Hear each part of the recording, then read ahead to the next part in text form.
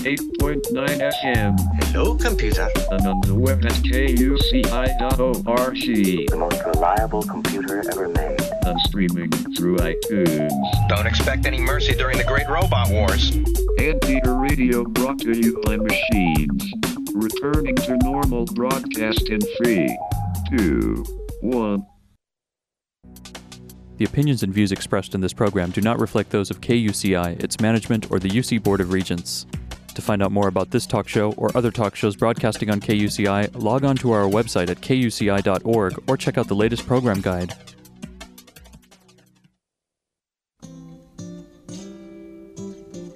You're listening to Real People of Orange County, and I'm your host, Kimberly Martin. This show is a fun and informative look inside the lives of Orange County's best and brightest. These are people who serve their community in a meaningful capacity on KUCI 88.9 FM in Irvine. Well, hello, everybody. This is Kimberly Martin, your host of Real People OC, and I know you don't believe it, but I'm actually back in the hot seat today. I haven't been here for a while, and I've missed you so. I fell into the big black hole of moving, and that is not an easy hole to climb out of. I think they say it takes at least a year. So, but I'm back in the studio, and I have a few people to thank because I had a lot of people step in for me while I was away and cover my tracks for me. A big shout out to Marie Stone. She is our DJ from Writers on Writing, and she stepped in and interviewed a few fascinating people for us here at Real People OC. So if you didn't get a chance to hear those shows or you want to hear them again, you can go to our podcast link here at kuci.org and have a listen. And then each and every show that we do here live, we also put up on podcasts so you can hear all those important details that we try to bring to you. So I had a lot of people call me while I was away for shows, and so I'm really excited about the lineup coming in the coming weeks. And I'll look forward to hopefully getting that up. I'm not saying I'm getting savvy because I'm definitely a long ways away from anything that resembles media savviness, but KUCI is making it really easy for us here. So Nathan Callahan and a couple of the other DJs here that are all volunteers are making it so we can communicate better with you, the listener, and let you know in advance who we have coming our way.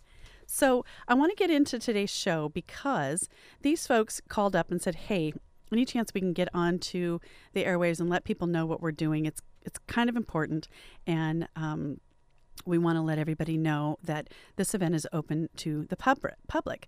So this event is going to be addressing the issue of bullying. And I have in the studio with me today, Devin Hughes, a bullying expert, and Julie Arlotti. She is with Hallstrom Education. It is Hallstrom Academy is a private education here in Newport Beach. And we're going to be addressing some of the those issues that touch students in ways that parents can never seem to either understand or put their finger on or even solve by going to administration at their school. Bullying is such a big thing in our society right now, and we're learning so much more about who does it, why they do it, and who, more importantly, are the targets of bullying. And so we want to get to know our kids a little better through the prism of understanding bullying. And so Devin C. Hughes is the guy to talk to, I guess. So he's in the studio. He's a really big, imposing guy. I can't imagine anybody trying to bully Devin. Are you sure you weren't the bully? So anyway, we're going to learn a little bit about bullying from Devin and from Julie. And then to find out that here locally and open to the public is an event called Hallstrom Success. And you can go and learn a little bit more about that at hallstromsuccess.com. And we're going to learn all about the academy and how they address the special needs of their student population, and to learn about bullying because it happens not just in school, it happens in all ages of life. We've addressed a lot of those topics here at Real People OC, and in the forms of domestic violence and child abuse. But really, this is all kind of it's a prism that we're looking at it from all sides, tackling this issue of somebody trying to assert power over another, and how we might address that. So, listen, let me welcome our guests here. Devin, say a quick hello, and Julie, you say hello too, okay? Delighted to be here and look forward to having a meaningful discussion today. Okay, good. Well, I'm excited. Julie, you want to say a quick shout out? Hello to everybody out there from Hallstrom Academy. Good. Okay, so listen, I know there's a lot of backstories, and I want to hear a little bit quickly from you. Well, quickly is not really fair, is it, Devin? Quickly, let's just talk a little bit about why you find yourself in a place where you want to help kids that are being bullied. Yeah, so I have the unique position that I was bullied and was a bully.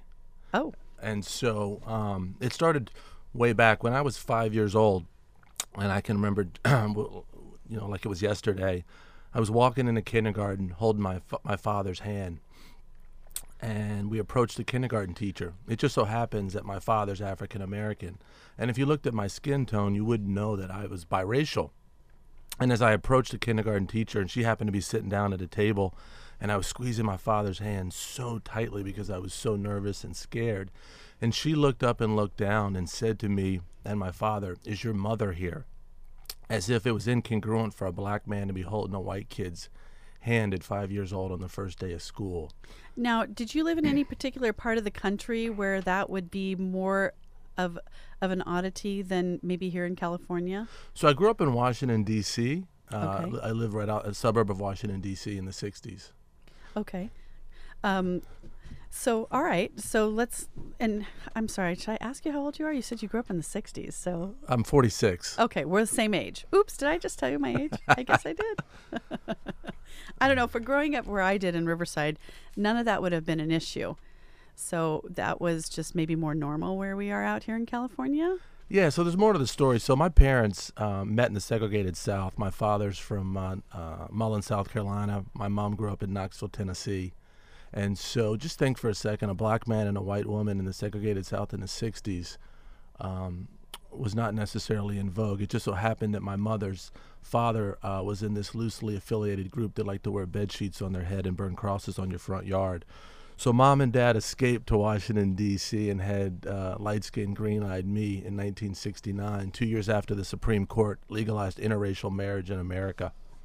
And so I grew up in a predominantly black neighborhood, but although you're looking at me, you would not know it. And so most of my life, I always felt different, unique, like I didn't fit in. And that experience in kindergarten was one of many which I tended to carry around with me like luggage, and just really had a lot of self-doubt and self-esteem issues. I loved what you told me in the car. Actually, it was out here in the studio lobby when I asked you, just could you tell me what biracial family you grew up in, because it isn't clearly known by looking at you. And tell me what you said people would say, because I think that was so interesting. Yeah, so since my father's black and my mother's white, and I look white for the most part, I was in and around a myriad of conversations where people would discuss issues that were racist in tone. They would use pejoratives that weren't nice about people of color. So I was always in that situation, whether it be educators or coaches or whomever at an early age, always feeling torn and having an inside peek at what was going on inside the heads of folks, and really feeling uncomfortable because of the language and so other stuff that I had seen because people didn't know my background. It's such a difficult discussion to have, the discussion of race. And I know people, even well-intentioned people, want to have that discussion, and yet they find themselves tippy-toeing around the topics without really feeling open to discuss really both sides. As a white person in California, where everybody's pretty open and free here, I don't think I realized until somewhere around the time Barack Obama was elected president how much pain and suffering people go through by being misunderstood simply because of their race. No, agreed. And so I grew up in a predominantly black neighborhood, and so for the most part it was kind of an African-American experience, so I kind of saw firsthand both sides of the equation.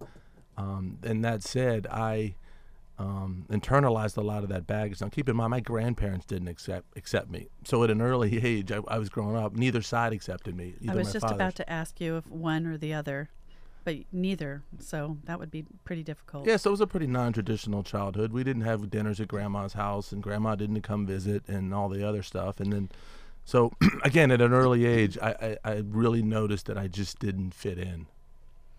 Okay. Julie, do you want to weigh in on this at all? Did you have some experiences like this as a child that led you to the career that you're in, or No, my father was in law enforcement, and the same as with a race.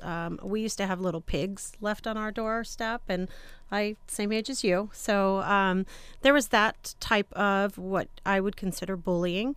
But my parents raised us very well, where we didn't worry about what other people said and thought.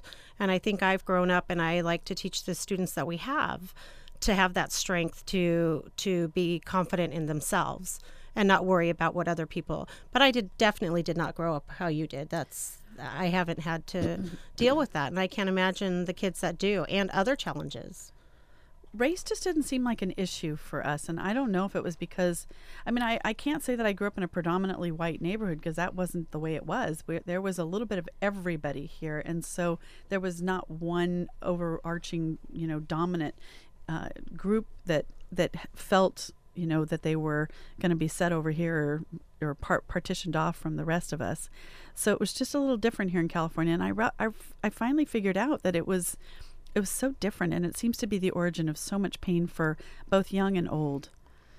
Yeah, so so part of my backstory, though, is that I had a lot of shame growing up. So my parents suffered from addiction issues. I witnessed domestic violence. I had a lot of stuff going on as a kid, plus I'm dyslexic. So it wasn't just race, it was learning disability, it was my parents suffering from addiction issues and a myriad of other things that I carried around with me to school every day, coupled with some socioeconomic issues. My father dropped out of high school in the 9th grade. My mother barely finished high school, and she ran off when she was 18 and had me shortly thereafter. So it wasn't the traditional Brady Bunch upbringing by any means. There was a lot of love in the house, but also at an early age, I just was carrying a lot of stuff. And when the kids like me don't have anyone to talk to, you don't go into your kindergarten teacher and go, hey, I saw my dad put, his hands on my mom last night. That stuff, it's like 1,000 paper cuts. And so that was part of the genesis for why I think I started to pick on kids, because I needed an outlet, so to speak, to make others feel worse than I was. Interesting. Yeah. Do you think you knew that at the time, that that's what was happening? No, I had no idea at the time. I wish I could say I had that kind of self-reflective power. I just knew that I needed some kind of, since I felt powerless at the time for most of my life, I needed to take control at any angle I could at school, and it was an opportunity for me to do that. And I was a big kid, most bigger than most, and I was, and I wasn't the traditional, push the kid down and beat him up bully. I was more the kind of passive-aggressive bully. I'd make fun of you. I'd find something about your body image or your mom or your dad or your sister, or I'd make fun of you in, that way and try to emotionally take control and pick on you in a way so the teacher couldn't see. There wouldn't be any actual physical bruises. There'd be more emotional bruises, but it would be frequent. Okay. Like a constant barrage on your victims. They would just know they were your target, and they couldn't come out from under what you had wanted to inflict upon them. Yeah, and unfortunately, I had folks around me in my peer group that would laugh, or kind of jump in and so validate the behavior. So that kind of fueled the fire for me to continue down that route in a lot of areas. So I'm so grateful that you've had the perspective of both sides, that of a bully and somebody that has been bullied. I want to know more about what it felt like to inflict that kind of pain. What was the benefit that you felt, that that immediate injection of what did you get? Well, as far as empathy, I can say I probably had none, really. I was pretty much numb at the time, just based on what was going on at home. I will say this, though, the feeling of power, so to speak, it doesn't last long at all. You feel a little bit of, I guess, oomph, so to speak, when you get to pick on another kid. But it's like a cough drop. It evaporates, and you still have to go back to your existence where it's horrible. And so part of the challenge, I think, with bullies, and this is why I struggle with it, is it's become a label. And so we put a label on a kid, and it's not an identity, it's a behavior. It's like anything else. And so far too often in public schools, it's like a scarlet letter we put on kids. And I think there's an opportunity to help some of these kids like me dig their way out of the mud. Okay. So really, when you look at your program And the program locally here is called Hallstrom Success. But what do you call it nationally when you go around to other schools? Do you call it something else? Well, I have a workbook that I created based on a system called STAR. And STAR stands for self-talk, tolerance, activity, and relationships. So I actually give parents and educators a workbook that they can use to work with the kids who are getting bullied and the bullies themselves to work on their self-esteem, essentially kind of emotional toolkit, which helped me dig my way out of my hole. So. Okay. I love the cover of your comic book that you've done here. It's called Self-Talk by Devin Hughes. And it says, a child's bulletproof vest against emotional gunfire. That's really what this is, isn't it?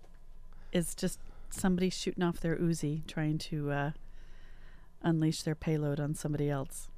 Yeah, and so as I alluded to earlier, again, that's how I picked on people. It was emotional, it was verbal. And so this comic book that I created, Self-Talk, essentially will give parents and kids an opportunity to channel the self-talk. See, so most of this, when you're not feeling good as a kid, most of the self-talk is negative. And if you look at the research, we have like 50,000 thoughts a day. You get a kid who's in a bad place, whether it be dyslexia or being bullied or whatever it is, most of that self-talk is negative. I'm not worthy, I'm not cool, I'm not smart, I'm not athletic. And if you can channel that and make it positive self-talk and make that a habit, you can start to have him or her dig their way out of the hole and think differently about themselves, and everything changes. So you're really addressing both sides of the equation, which seems so logical when you want to address a situation where somebody's a victim and somebody's an aggressor, right? Absolutely.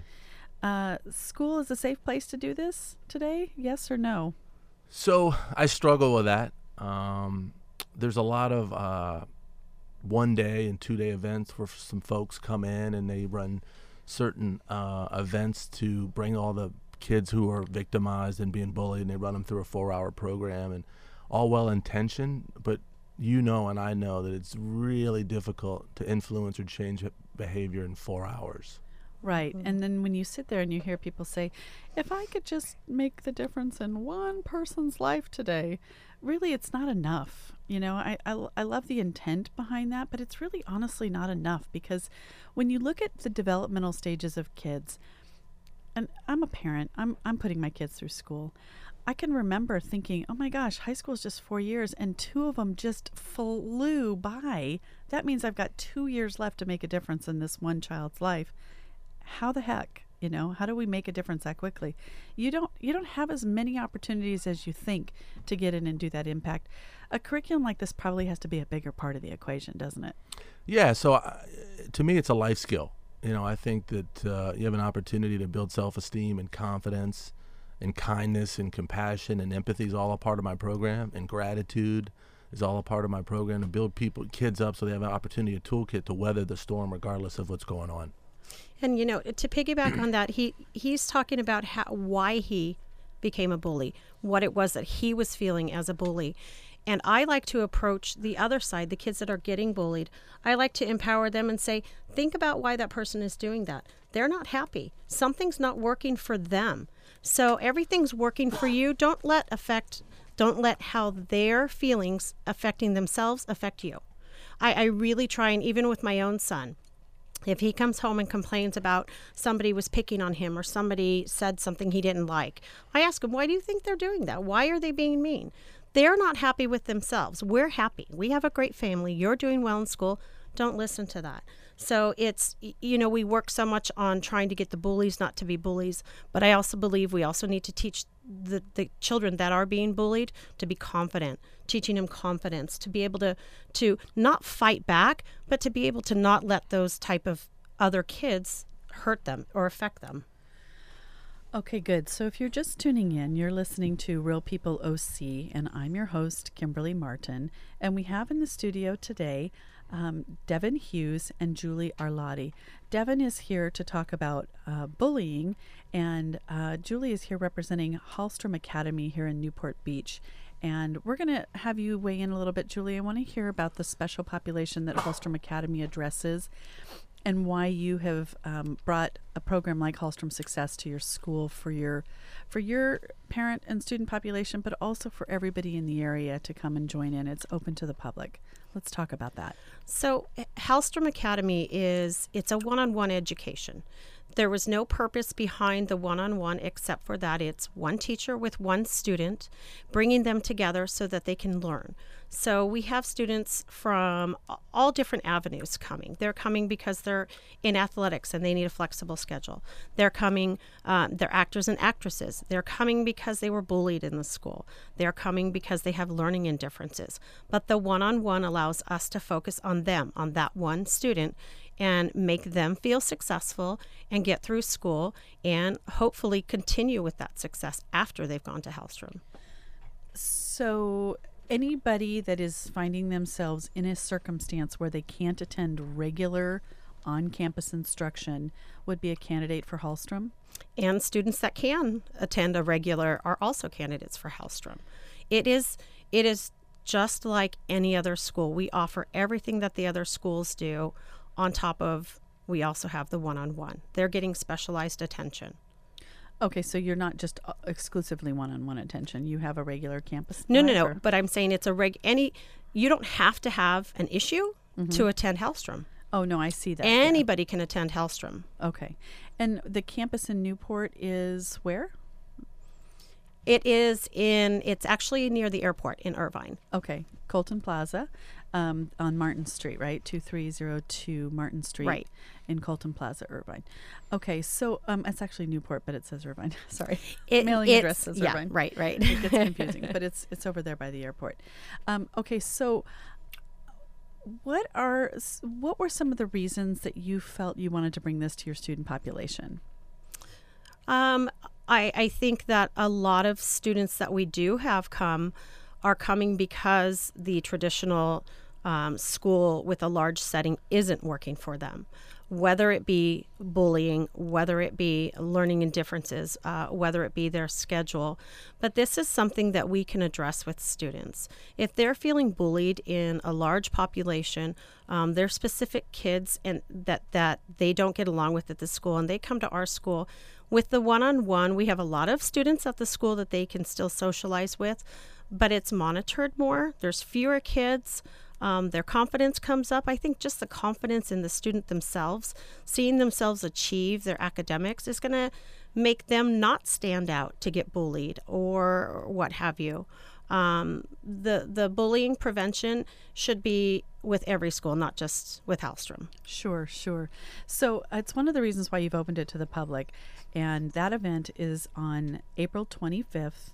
There at your Newport campus, which is 2302 Martin Street. That is Suite 100 over there in Colton Plaza. And you can also go to hallstromsuccess.com for more information. I'm going to give you that website spelled out. It's HALSTROM and the word success, hallstromsuccess.com. You can also RSVP if you'd like to 866-590-8572, and it would be nice for them to know you're coming so they can set out more chairs, right? But such an encouraging thing for the parent to go with the student to an event like that, where they can get that defense together, those tools. Devin, let's circle back to you and talk a little bit about how this program has developed and what you intend for it to do. So it's actually a natural marriage between Hallstrom and myself, because part of I think the reason that I began to bully was I was struggling in school, traditional school. So when you got a class size of 30, 40 kids and you're struggling, most kids like myself didn't raise their hand and say, hey, I don't know that answer. So fortunately for me, my mother had sent me to get tested at the University of Maryland. She's not clinically trained, but she saw, moments of brilliance and then moments of I was diagnosed with dyslexia, and then from that, I was sent to a private school, which happened to be military. But in addition to that, I had an adjunct curriculum after school, which was one-on-one. And not Hallstrom-like, but kind of similar. And that one-on-one orientation that I had with this lady in Washington, D.C. in the early 70s was a huge impetus for where I am today, because it was the first educator in my life who actually had shown me that I could do something. You know what it's like to be in 7th grade and have a little success and teacher come over and give you a high five and tell you that you can do it? I mean, I can still remember that. It's like it's yesterday. She was the first person that actually showed me that learning could be fun. She was the first person to show me that I could raise my hand if I didn't know and it'd be comfortable. And so I was gradually, my confidence was building as I was working with her, and everything changed. And that's why I'm so excited about what Hallstrom's doing, the one-on-one orientation. So for any kid, whether you're being bullied, whether you don't fit in for whatever reason, the one-on-one opportunity like that, to have some undivided attention like that, can absolutely change a kid's life. Boy, I can think of, a handful of people that we've encountered through our academic journey with our kids where that could have just meant the world to that child.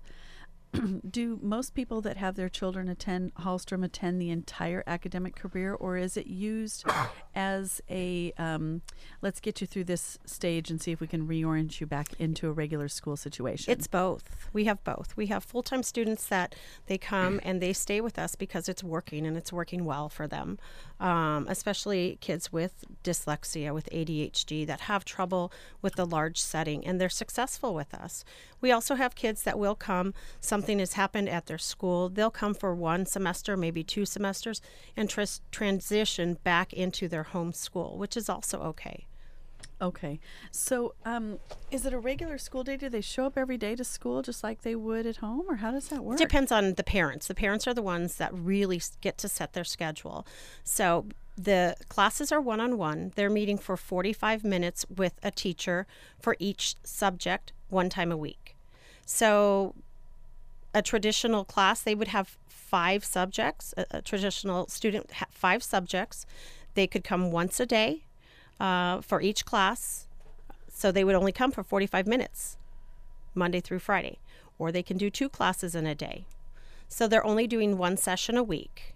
For that subject. But then they're given 3 to 5 hours of homework, which is independent work. It's similar to how a college would work. We encourage them to stay on our campus, though, so that we can guide them and help them. We have tutors on campus. The teachers will help them.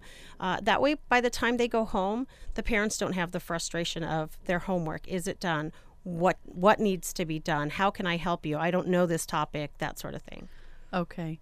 So I'm thinking, boy, you cut out all those lunchtime and recesses and you give somebody really focused instruction, and you Right. don't need a lot of time, do you? Right. No, in the 45 minutes, it's complete instruction. They're not doing anything else but instruction. Now, I have homeschooled my children before, and certainly not by choice, and that's a really hard one to say that I didn't do by choice, but I really didn't choose to homeschool them. I was trying to get them into a program locally, and it required that I sit in homeschool purgatory for a while until the kids got, approved to go in. And it was one of the most frustrating things I've ever done. This is not like that, right? No. Totally take this off the parent's plate. No, the parent is not teaching the course. The teachers are teaching the course. The students are then following up with homework to show their mastery of what they learned. Like I said, we encourage them to stay on campus so that we can help them through that. Any test that they take is not done during class time. Any assessment is not done during class time. So that class is literally just 45 minutes of straight instruction. Pure instruction. Yeah. Mm-hmm. Okay. Very cool. Very cool. Yeah. Boy, I wish I would have known that. I know a lot of people that could have benefited from knowing about I have so many people that come in when they enroll and they say, I wish I would have known about you 3 years ago for my older child. How long have you been around?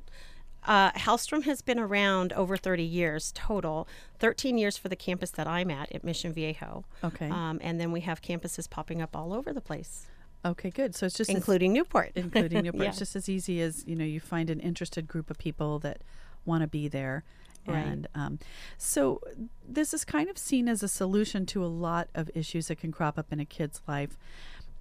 If you take that general, brush stroke of bullying and you say, there's so many people that this type of victimization in school can impact.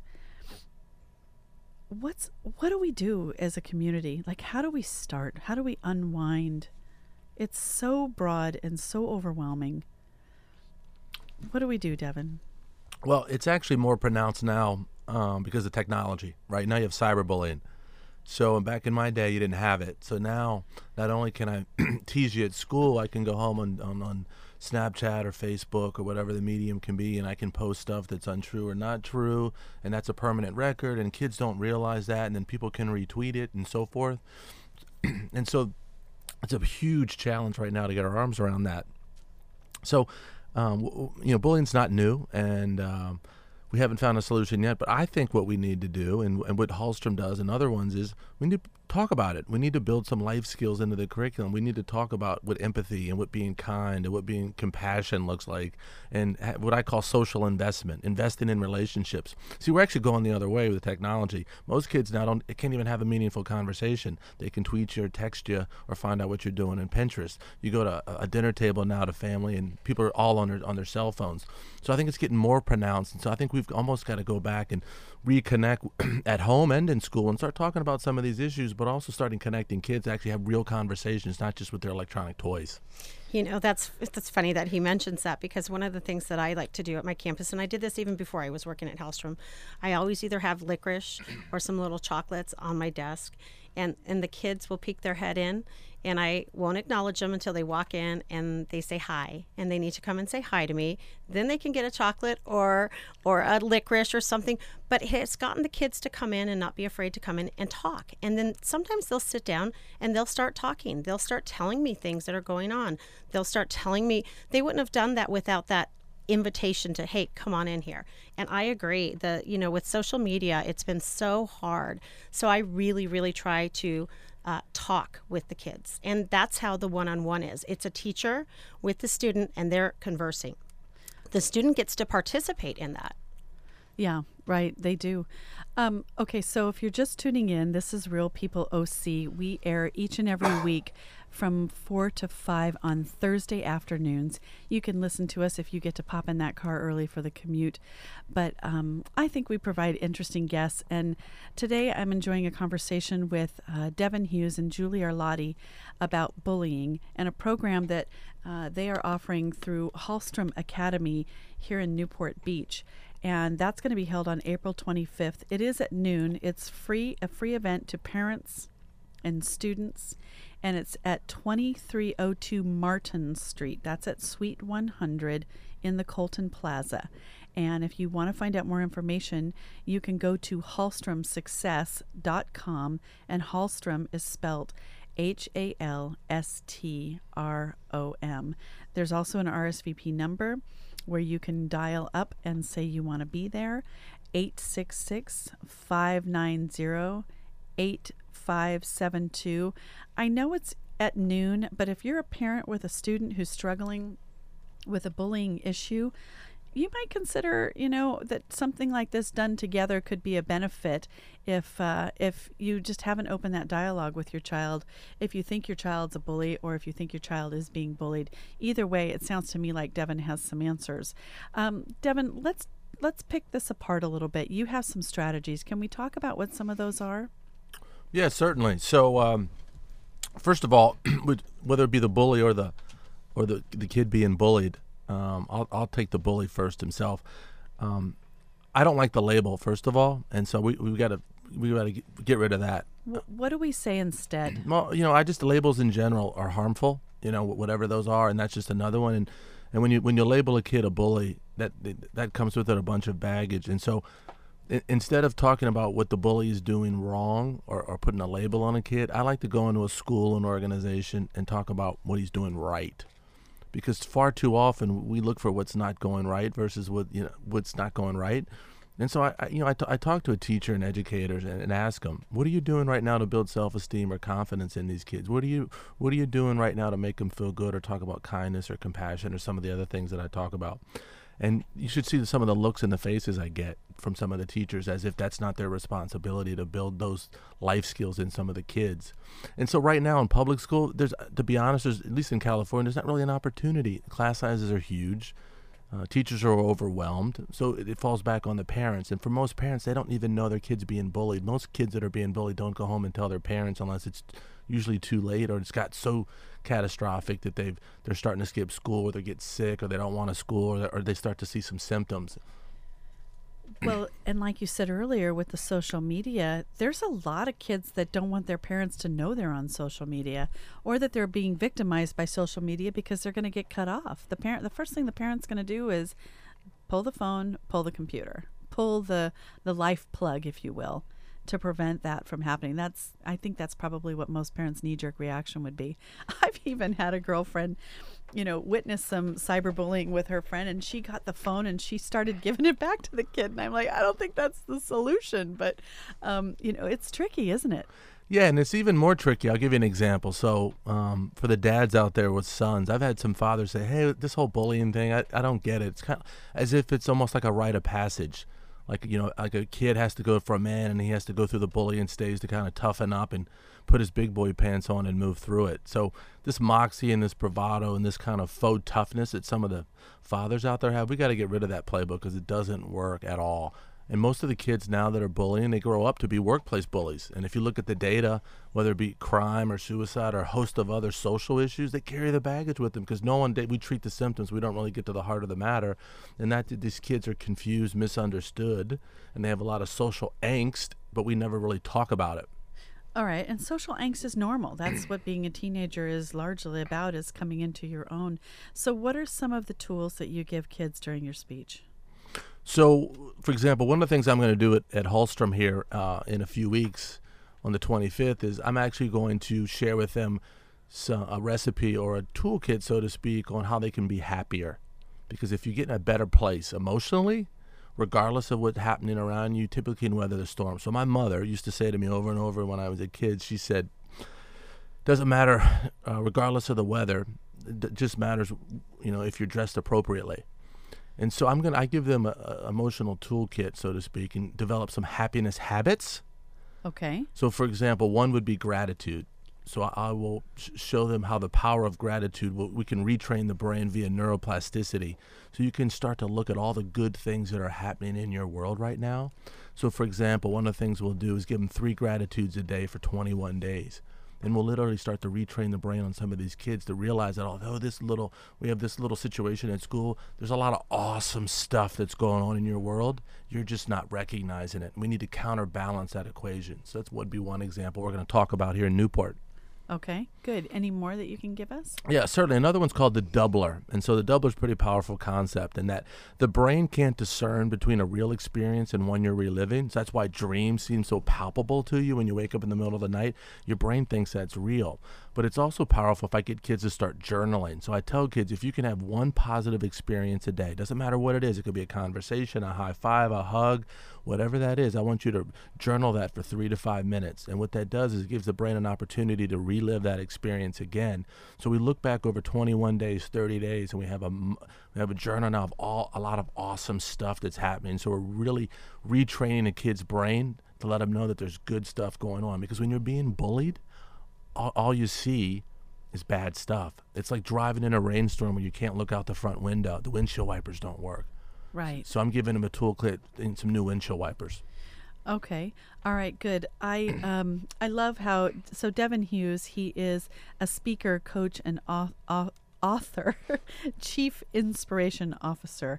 Love that. That's what we're doing here today, talking about bullying here at Real People OC, and really trying to rewrite the rules on how we address these issues, because so many of these things, it's just kind of like we were talking earlier in the conversation, the way parents passed racism on to their kids, they're also passing on this concept of rites of passage. None of that stuff do we need to carry forward, do we? No, absolutely not. And for the dads out there especially, I mean, I grew up with a father who had that old school playbook. And so, you kind of had to fight your way out of the neighborhood, so to speak. Like a black eye was a badge of honor or something. And so, again, that's what I grew up with. But I think hopefully we're going to progress a little bit beyond that. So one of the things I do with kids like that, or especially sons, I teach meditation, mindfulness, which is really, really hot today in corporate America. But give kids an opportunity to unplug. So, for example, most of the kids that I deal with, they're on their phones pretty much all day long, 12 to 18 hours a day. If that thing vibrates, they're on it. And it's a nervous energy too. It's not a pleasant intervention of information in your day, is it? Absolutely not. So what I explained to the kid, I said, does your computer work a little bit better when you reboot it? And the kids go, yeah, absolutely. Why does that do that? Well, you close all the browsers and everything and it restarts. Well, your brain needs to reboot too. And when you don't reboot the brain, it doesn't work as well. So with 3 to 5 minutes, I show kids in complete silence, no phones, no tablets, nothing, and just listen to the silence. And it's amazing if you can develop that habit in a kid, with how things start to change and become a little bit mindful of what's going on. Right, right. How thirsty are they for a concept like mindfulness in school? Are they pretty rejecting of it in the beginning, or do you find that they gravitate right towards it? It's like anything else. It's how you frame it. Right. Right. It's how you frame it. And if you have an opportunity, the teacher makes it cool and neat, and the educator makes it like it's a fun activity versus something that is coming from your parents. It's like anything else. If your parents say it's like, but if you have a fun, cool, hip teacher that you really like, and she makes it an activity at school where we could take 3 minutes, and it seems really fun, and we come out of it a different place, then it seems like something they want to do. Gotcha. So to the kids out there that feel pretty terse inside and like they want to pick on other kids, what can we say to them as either victims or bystanders that are watching this happen? What can we give to them to help change what they're going through? Yeah, so for the bullies out there, I'd say I know you, I've been you, and I know you're hurting right now. And so what I would challenge you to do is find someone, a classmate or someone at school, to talk to. Just doesn't, and open up. Because one of the things I teach is to bring folks together, you need 3 things. You need familiarity, similarity, and self-disclosure. Okay, say that again slowly. I said, so I have found that you need 3 critical elements to bring people together, regardless of whether it's in school or the workplace. Number 1 is familiarity. So somebody who's been a part of your day-to-day. Yeah, so right? Someone you feel comfortable with and you can relate to and connect to. All right. Number 2 is familiarity, someone who's similar. Okay, so maybe walked a day in your shoes and understands some of the similar circumstances you face? Absolutely. And then number 3 is self-disclosure. So if you can get the first 2, then you have an opportunity to self-disclose some of this pent-up stuff that you're dealing with. Get it alone, a safe place where you can talk about some of this stuff and get it out. In order to let it go, you've got to let it out. And for the most of bullies out there, include me, we didn't do that. We just carried it around, and it manifests itself in a lot of different ways. Now, you bring up an interesting issue, at least to mind for me. Are more bullies boys than girls, or do you find there to be a pretty equal distribution of bullying nature? So, is there a number on this, a statistic? I haven't seen the recent data on that, but I have 4 kids, and they're all girls. Age range is 10 to 15. And one of the epiphanies that I've had is girls can be just as vicious as boys. Yeah, the bullying incidents that I have seen have been girls. Well, I certainly know that for me, when I was bullied as a student, it was always the girls. They were the ones that were they're mean, certainly the most capable of the viciousness, yeah, right? Yeah, it's the same, I think. Yeah. I don't think it's a gender. No, I don't either. Attribute. It is a circumstance attribute, though, that happens to them. All right, so that talking out, it's really funny how people don't realize how much other people are suffering until they open up and have the courage to speak about it themselves, right? Yeah, so one of the things that I do is I have something called a reciprocity ring, because most people don't want to raise their hand and ask for help, because that, especially as a young person, even an adult, that would suggest that you're weak or whatever that may be. No one wants to get vulnerable. So in a reciprocity ring, there's one simple rule. Everyone goes around the ring. We sit in a circle, and you have to share one thing you need help with. Doesn't matter what it is. So we make it a habit of asking for help. Now, the bullies don't start right away saying they have all this social angst or what's going on. Right? At first, it's a lot of superficial stuff. But if you can make that a habit, and you have 1 or 2 kids get vulnerable and make that a benchmark, then it opens up the door for other kids to get vulnerable, and we start to talk about some of this stuff, and it makes it more comfortable. Now, will this happen over the course of a one afternoon visit that you'll do something like this, or will you have to develop a relationship for this kind of thing to happen? This kind of openness, it sounds a little bit like group therapy, needs some trust before that will take place, right? Oh, absolutely. So, I mean, I could certainly do it, and I have done it, but that's an evolved process. That's what the teacher and I are tag team in that, and she's finding some time to bake that in the course of the day to make that a priority. But again, that's certainly, we don't want to make it feel like therapy, but I guess in some ways a little bit therapeutic in a way. But for kids, in a way, it's too often we don't really ask kids how they're feeling, at least at home anymore. So it's new to actually have someone take the time and slow down and just have a real conversation about what's really going on. Right. So, Devin, if another school's out there listening to you and they want to have you be a part of their program, how do they get a hold of you? So you could go to my website, which is www, and it's devinchughes.com. That's DEVIN, middle initial C, HUGHES.com. They could certainly contact me there. Okay. And you, your public speaking engagements, they'll take place all over or just locally, or how do you do that? No, I'm all over the globe right now. So I just got back from Tampa, Florida last night. So. Okay. So for something like this to be meaningful, you almost have to set up a process that somebody long after you've been there will take over and follow up. We've talked a lot about today changing behaviors through repatterning the brain. I like that everything you've done really does require some repetition so that you're creating new neural pathways to new behaviors. How does that take place when you're gone? Does the program offer some follow-up work that people can follow once you've been there and gone?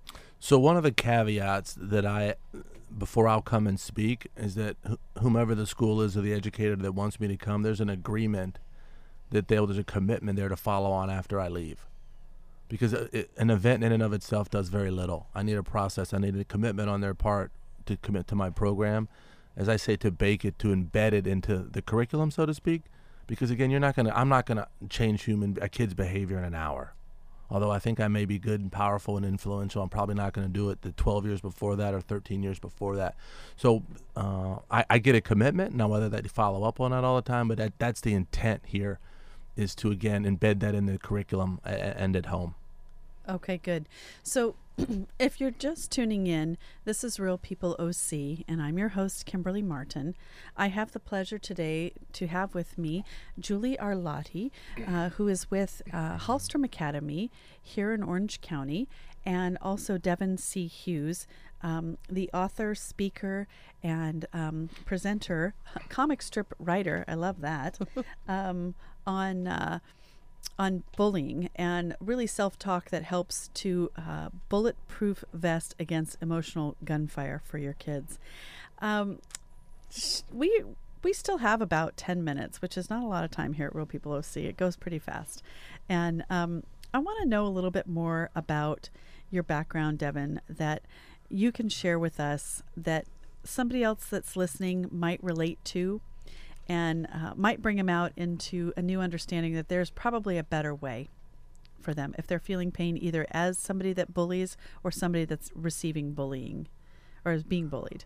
So, I think I'm that poster child for any kid right now who just feels odd, different, awkward, weird. So whether it was being biracial, whether it be having a learning disability or being bullied or socioeconomic, for most of my life I didn't fit in. So I'm that guy, and I masked it with a kind of faux confidence. Fortunately, I played sports. So, my backstory is complex, and it's still complicated in a myriad of ways, but I think if I did not have some intervention early in my academic career, when I had the one-on-one, which is similar to Hallstrom, I wouldn't be here. So, my mother's no longer on the planet, but it was that one-on-one intervention right then that allowed me. She was the first person that actually showed me or talked to me about college. I was so mired in madness, even in 7th grade, that college was not even on my radar screen. She was the one who literally took me on a college tour. I was in 7th grade, but she knew she wanted to paint a picture of what could be. So she literally took me to Georgetown University and walked me around. I had no idea what I was looking at or seeing, but I knew I was on a college campus. So little things like that began to plant the seeds, and she watered it, coupled with the progress that I made at an early age. Mm-hmm. And then I began to accelerate through high school. And I ended up going to Colgate University, which is a top 25 university in the country. I get paid. I have a master's degree. I get paid to speak all around the world. But I was that kid in 6th or 7th grade who had nothing going. And because of one or a couple people in my life, everything changed, and it changed the way I think about myself, which was huge. So are we talking about an age range where parents and we'll call them caregivers, but, key individuals in a student's life, are we looking at an age range that would be really helpful to pay particular attention to these kinds of behaviors, whether somebody is a bully or being bullied? So I have found, now there's no data to suggest it, but again, my personal experience is typically at transition periods in school are usually times when there's an inflection point. So when you go from elementary to middle, and then from middle to high school, those are ripe areas where, again, on that pecking order, you come in, you're still trying to figure your way out. There's a lot of angst for whatever that looks like, and it gets exacerbated. I tend to find that those transition points, you can start to find that your kids are starting to act in a different way. So I would say for the parents out there, be really mindful of those particular areas. Okay. It's such an interesting point because I've spent my entire kids' academic life, all three of them, avoiding public school. And it's mostly because I just don't think the model works. And it's not that we aren't giving them an education. It's just that the social experiment is just too big of an experiment to throw on kids at that age when they're also trying to learn so they can be academically prepared for a productive life. I'm curious, can you weigh in on what you think about the way public school education rolls out its curriculum, and if you think it's conducive to learning, or if you think this is the great Wild West that we're sticking our kids in public school and experiencing some of the most heinous, parts of humanity? So I have a bias. I'll have to openly admit I went to private school, and so did my wife. I actually went to Catholic and military school. My wife went to Catholic school, so that's my bias. So that's what I know. You're biased for that, then, in support of private school. Yeah, exactly. For support of it. So that's what I know, and it paid huge dividends for me. Now, if I look at my kids, they go to public school. Now, that said, they go to a brand new high school. So they were the first freshman class in that school, and now they're the first sophomore class. So they had a smaller student population then, right? Absolutely. So they had when they started in 9th grade, they had I think it was roughly like 500 kids. Okay, yeah, my daughter's had that unique experience as well, and so that's kind of, it's something that I am so thankful for. I just wouldn't have wanted the kids to be, I don't know. It just seems like the land of the lost out there when they go into school. The antidote for the kids that are stuck in public school, what can we give them? We have about 2 more minutes left. Yeah, so I mean, I don't want to put down public school because I go into some really, really great schools, but I also go to some schools and just by the sheer size of the class and some of the teachers that have been doing the same thing for 30 years, I think we need to the playbook needs to change, so to speak. In public school and the attention. So if you're a kid and you're in the top 10% of the class, public school is probably great. Right. Right. Because it's not going to affect you in that environment. You're going to rise above whatever's there. Anything else you can think of that could be changed immediately? Because I know the intent to rewrite the concept of labeling somebody a bully is really important for you to avoid. Yeah, so I mean, if I could leave anything, so the educators and the parents, I would be very careful about labeling kids with that term, the bully. I mean, right now you get horseplay, and right away an educator comes around the corner and calls the kid a bully. Right, which, yeah. Right, and then they're stuck. They're stuck like that, and that's where they reside. Yeah, and so that's the prism at which the educator now views that kid's behavior. Right. Okay, well, I want to go back over the details. Julie, why don't you go ahead and tell us really quickly about the event and where it's going to be held. It is April 25th, and it's going to be right? It will be at our Newport campus, and it's called Halstrom Success.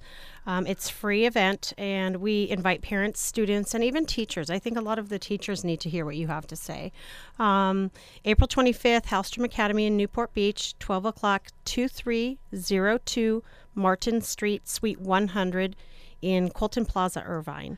And to RSVP, you can call 866-590-8572 or visit the website halstromsuccess.com.